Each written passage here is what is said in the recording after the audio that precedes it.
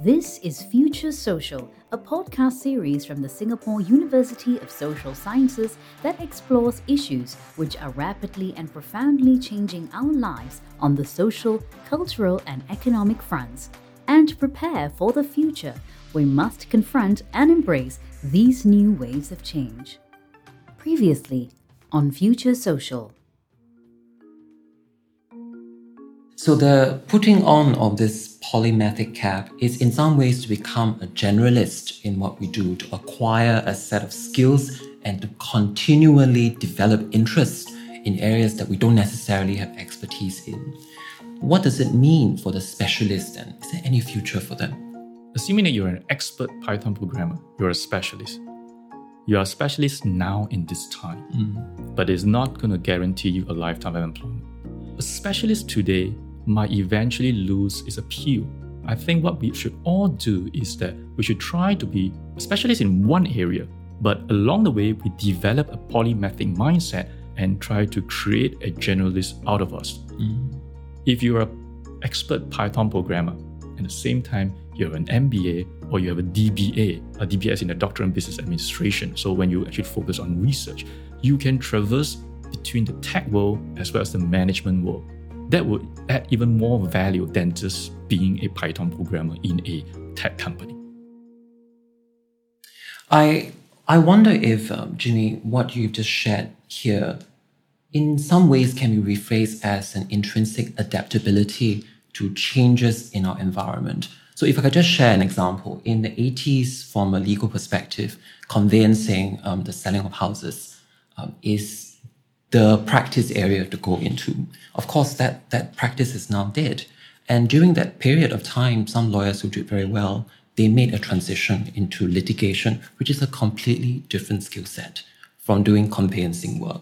But those lawyers were able to make a good transition in the 80s to the 90s, and this is before all the digitalization, intrinsically had the polymathic mindset to acquire new skill sets and to find new clients. So what you're sharing with us, is it in some ways just a clarion call for adaptability? I think it's more than that. See, that's the thing. Adaptability sometimes are motivated by circumstances. Okay, but having a polymathic mindset, it's actually, you're trying to develop a personality trait. Yeah. I think that will give you more leverage and more mileage in that sense.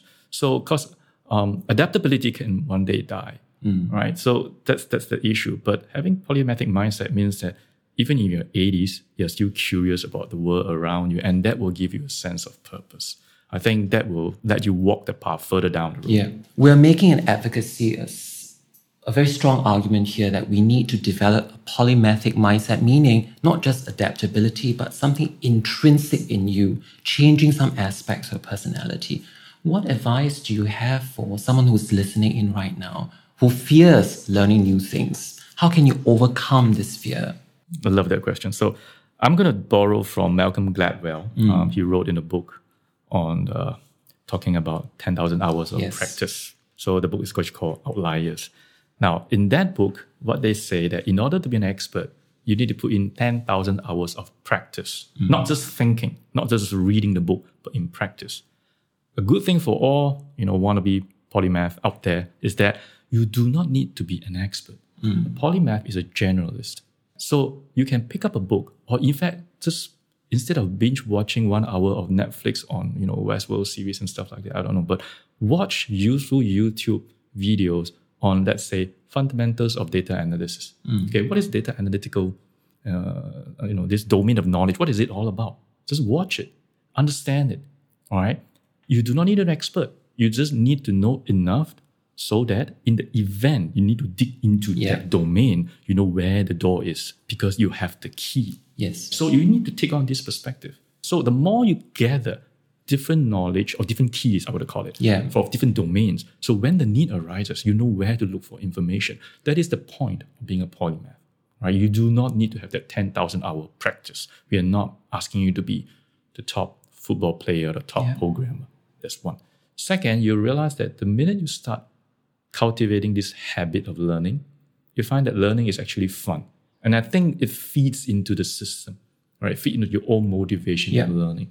And when you start to, hopefully, when you go to work, and you start seeing that the companies actually has lots of projects. Yeah. Right. For example, designing an app, having a new project in which you will need to engage customers in a new form of social media marketing, something like that. Yes. You do not fear raising your hands and volunteering to be part of this project. Okay. You start to find time for it. A lot of people complain. Okay, say that, are we being realistic? I work from 9 to sometimes 6, 7 p.m. and after that I have to stay in office to clear paperwork. Where do I find time to do this kind of thing? I understand that reality too. A lot of us say that it's just idle talk. You're not going to find that kind of time. Now, the question is this. If you adopt a polymath mindset, you will have that energy.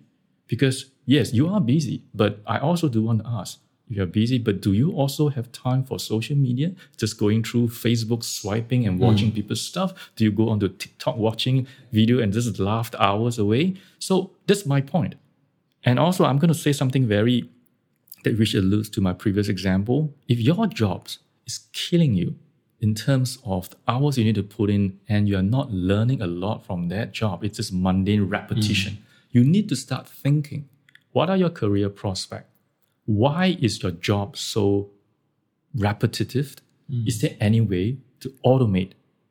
Now, that is also called a polymath mindset because you start bringing in skill sets, or at least you're raising question. How can I do my job in a better way?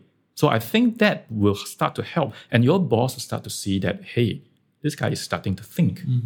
What can he do to be more efficient? So can we start talking about programming or machine learning, getting some form of software to help maybe the person is just buried by paperwork? Can we talk about, robotic process automation of paperwork? So by volunteering this project, you are actually making life easier for you while at the same time you are learning. And in the long term, this company is going to start to see the value in you because you are adding value. The last thing you want to have an employee that says that this is not my job. It's not part of my job description. It is not in my JD. I'm not going to participate. So whoever out there who's working right now who has that mentality that I only work because it is part of my JD, you are in danger of being obsolete. You need to, get rid of that habit. So, Jamie, I want to pick up on this point about adding value, not just to ourselves as a polymath, but also to our employers beyond our job description, the JD. If I understand what you've said earlier, being a polymath, there's a qualitative aspect to it. So, for example, you gave the example of watching Netflix, which qualitatively is quite low. But one could argue that when you watch Netflix purposefully, you can actually gain an understanding about consumer habits, about what programs are not valuable and you cannot monetize them as products. So my question is this, how does one become a proper polymath in that sense? Because if I understand you correctly, just because you have interest in swiping social media or watching Netflix does not constitute a polymathic mindset. There's a qualitative component to this. Do I understand you correctly? Yes, correct. Right. So I might be a little bit harsh to just to put down on people who watch Netflix because I do watch Netflix. I watch Netflix too. But Netflix has got also documentaries, right? Yes. So there are value there. I love to watch YouTube because I think I'm very impatient. Sometimes documentaries on Netflix is about they run a series into an hour. I like to have short, sharp, to the point documentaries on YouTube. It reminds me of the series of books, the Idiot series, or Dummies, not the Idiots. Dummies. The Dummy series, right? So I actually like those because it gives me a broad understanding in a very short time. And if I'm truly interested in that, and that's when I start to dive in. And I do this, I wouldn't call myself a polymath in the broadest sense. I call myself a polymath in my area of specialization. I'm interested in marketing. So whenever there's anything that's got marketing at the back of it, I'm interested, such as social media marketing. So when I started doing workshop for social media marketing, I start watching YouTubes on people on how they conduct social media campaigns. And from that, I start actually doing hands-on myself. I created a Wix account myself. I started playing with Facebook advertisement myself. So that is the thing. You watch some of these videos and then you practice. Watching is just passive learning. You need some amount of practice, but I do not need 10,000 hours. So when you start pulling all these things together, you start to realize that you should find out, okay, if you're going to use a polymathic mindset to enhance your career, for example, you're going to ask yourself, okay, what is my career path? Along this career path, what are some of the possible skills that I need to take up? Yeah. Do not wait till the time where the company says that I need someone to put together and design an app. And then the night before you start watching videos or reading books on it. It's a little bit too late. Yes. So you need to kind of prepare before that. So when the opportunity comes, you know that, that's the time for me to shine. That's the time for me to apply because I've read enough about it. I'm going to ask you a question about motivation.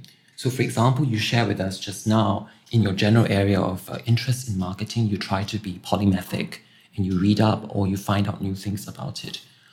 Is it fair to say in your situation, you find new information based on what you think you're interested in? So an area that vaguely has some degree of interest, so you dive into them. What I'm asking is, how can we encourage other people to develop and sustain their motivation to be polymathic? It's not easy, which is why I said that you don't need that kind of intensity. Yeah. Because high intensity means that you want to be an expert. Come in, open the door. It's like a dipstick test kind of thing, right? Use that mentality, go in and see what that area is all about. And then you come out. If that area is serious, something extremely dry, fine, don't kill yourself. Back out of it. But know where the key is. Because in the event, you need to find that key to unlock that door, to step into that world, you are not completely lost. And we have to be realistic. Yes. We can't span right across the entire range from, I'm not a programmer. If you push me into the world to do Python programming, I'll cry. And I think it's going to be really painful. Yes. But what I can guarantee is that I will start to understand some of the foundation first. One of the ways I've taught my students is how do you create what I mean by a foundation? Yeah. So grab an expert and ask the expert for an elevated pitch. Yeah. Okay, elevator pitch. So it's what it means is that you only have 12 seconds. Ask the expert, can you summarize what your industry is all about or what your skill set is all about in 12 seconds? If that person is an expert, that person will be able to give you a very good crammed up definition or description of what, let's say, Python programming is all about in 12 seconds. Yes. And from there, you can know, okay, so this is what it is. I'm going to keep it. I'm going to remember it. In the event I need to step in that world, I know where to look for information. In fact, I will know where or who are the people I need to employ in order to enrich the project team. It's not about you doing yourself. You can't do everything yourself. Yeah. So if I understand you correctly here, the motivation in some ways is linked to a degree of buy-in from the employers, which leads me to the next question. What can we do to encourage the employers themselves to establish a corporate culture that's polymathic-centric? Well, I guess employers themselves need to understand that for a business to be sustainable in the next 5 to 10 years, you can't have workers that behave like robots, right? You need to empower them. You need to let them come to you and give suggestions. So in other words, employers, bosses need to empower their employees and allow employees, most importantly, to make mistakes. Yes. So it is through mistakes that people will learn. Because otherwise, if someone's to give a suggestion, let's just say do a certain automation process to change the way paper flow and think that the paperwork can be streamlined and things like that. If the management constantly says no to suggestions like this, or whenever someone suggested something and it didn't work out the way as intended, and the management reprimand or put penalty on those employees, you develop a very narrow-minded work culture in which I'm not going to step out of my comfort zone. I'm just do what I need to do because whatever extra I do will be frowned upon and I'm going to get myself into trouble. So if you create that kind of culture, it is totally not conducive for growth. So employers needs to be mindful of that. Allow their employees to make mistakes, allow them to participate in helping the company gain a better traction, a better business performance. Yeah. So this point about a corporate culture that encourages employees to make mistakes, some of the mistakes I suggest made by employees is because they had embarked on something that came out of passion, but not necessarily a skill set that fits the company's needs. So that's my next question for you. If a polymath or someone who wants to become a polymath has to choose between developing skills or just learning something for passion, what do you choose? Because I remember that you have shared with us quite earlier that adaptability is not being polymathic, because polymath is someone who has an intrinsic personality to learn something. So my question is, if I really have to choose in an employment context, do I become polymathic by developing skills, or do I do it just for passion? I would think there's two answers, right? Off the cuff, I would say that it is way more important to develop the passion, because passion is one cut above motivation. Passion burns right through. Motivation can just wane and die off, right? But of course, in reality, it is very difficult. Like, for example, you asked me to be passionate in programming. It is very difficult for me to be passionate in it. To be polymathic, I think you want to be passionate in things that you like to do. Okay? Now, when it comes to the skills development part, I think that part will come in to kind of feed into the system. Start off by, for example, if someone may not be as passionate about social media marketing, but if you show that person how to do an ad using Facebook or Instagram and teach that person how to do laser targeting on LinkedIn advertisement as well, and once that person starts to be proficient in putting in ads together, know exactly where to click, how to click, and knows how to calibrate what they call the bidding strategy, and you start to see that ad that the individual has put out has increased web traffic, or at least had increased traffic to the physical store. I think that will start to motivate that person that, hey, you're doing a great job. You see, you did smaller things here that indirectly translated to business performance for the company. I think that is motivating. So through that motivation, we hope that people can see that they are useful, that this is what you call learning, and applying what you learn can actually bring good results that will make you less vulnerable to being retrenched because you add value. You have stepped up your comfort zone. You have add value. That is motivating. So when you have a lot more instances like that of motivation coming in, I hope that will eventually lead to passion for learning. Because when you start to see the returns on all this investment in different skill set, you start to see that, hey, learning is a good thing. It really future-proofed me, and it makes me valuable and successful. Can I just pick up on this point about passion for learning? So let's just try to personalize it. In your situation, how does passion manifest itself? So for me, I think if I'm really passionate about something, I could read it or do something on my chair for hours without leaving because I really want to get the answer. How does it manifest for you? What's a trait of passion? What's a characteristic of passion in your case? It's difficult to say because I guess it's tough to pinpoint one because I took on the job of being an academician, right? Of being a lecturer, doing a PhD in consumer psychology. But I think that's how it all started. I'm just curious about stuff. So in fact, that's the reason why I took up a very niche topic when it comes to my PhD is consumer psychology. I didn't go after the broad aspect of marketing. I just want to know what consumers are thinking when they buy, and it cut deep. So that is my core skill set. But I realized that once I developed that core skill set of knowing how to tap into a consumer's mind, somehow the rest just falls in place. I start being curious about what is it that attracts them in social media? Why are they motivated, consumers motivated to share their personal lives to everyone on who's also engaged on social media? And then from there, I start to, link the dots, like what you said earlier on, how they make money out of this then. Because I am from marketing after all. So that's when it's multiple bullet points feeding into the system of learning. And then somehow it just clicks and points towards the same direction. Seems like I can really put some effort and synthesize what I've learned into my own version of a social media ecosystem. That's, in fact, is the topic that I teach to SMEs. I start to see that no one out there, even on YouTube videos, no one teach people how to create an ecosystem. Everyone talks about their expertise. Sure. Social media advertising, IG advertising, Facebook, but there isn't a single YouTube out there that talks about all these channels being linked together to form an ecosystem and give that and offer that as a package for SMEs. This is one of the, I guess, sparks or motivation or passion or whatever you call it that kind of motivate me, that kind of continuously discover. Yeah. I would imagine that curiosity, as you had explained just now, is at the root of being polymathic, meaning you have an intrinsic desire to find an answer or to know something more. Jimmy, thank you very much for joining our podcast today. I would like to share the key learnings in this podcast. First, you shared with us that one should acquire a broad set of skills that complements our main job function. So the idea here of being polymathic is to add value to our job. The second learning is when you become a polymath, actually it just means you become proficient in your main job. You don't have to become an expert.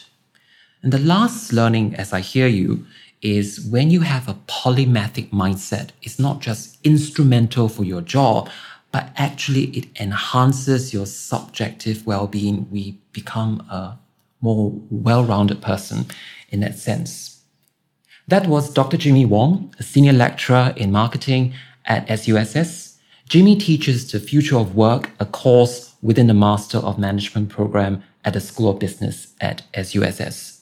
I'm Daniel Sear, and thank you very much for listening to Future Social by SUSS Podcast.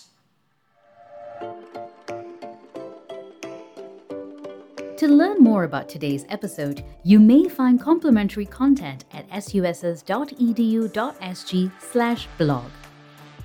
To find more podcast episodes, visit suss.edu.sg/podcast.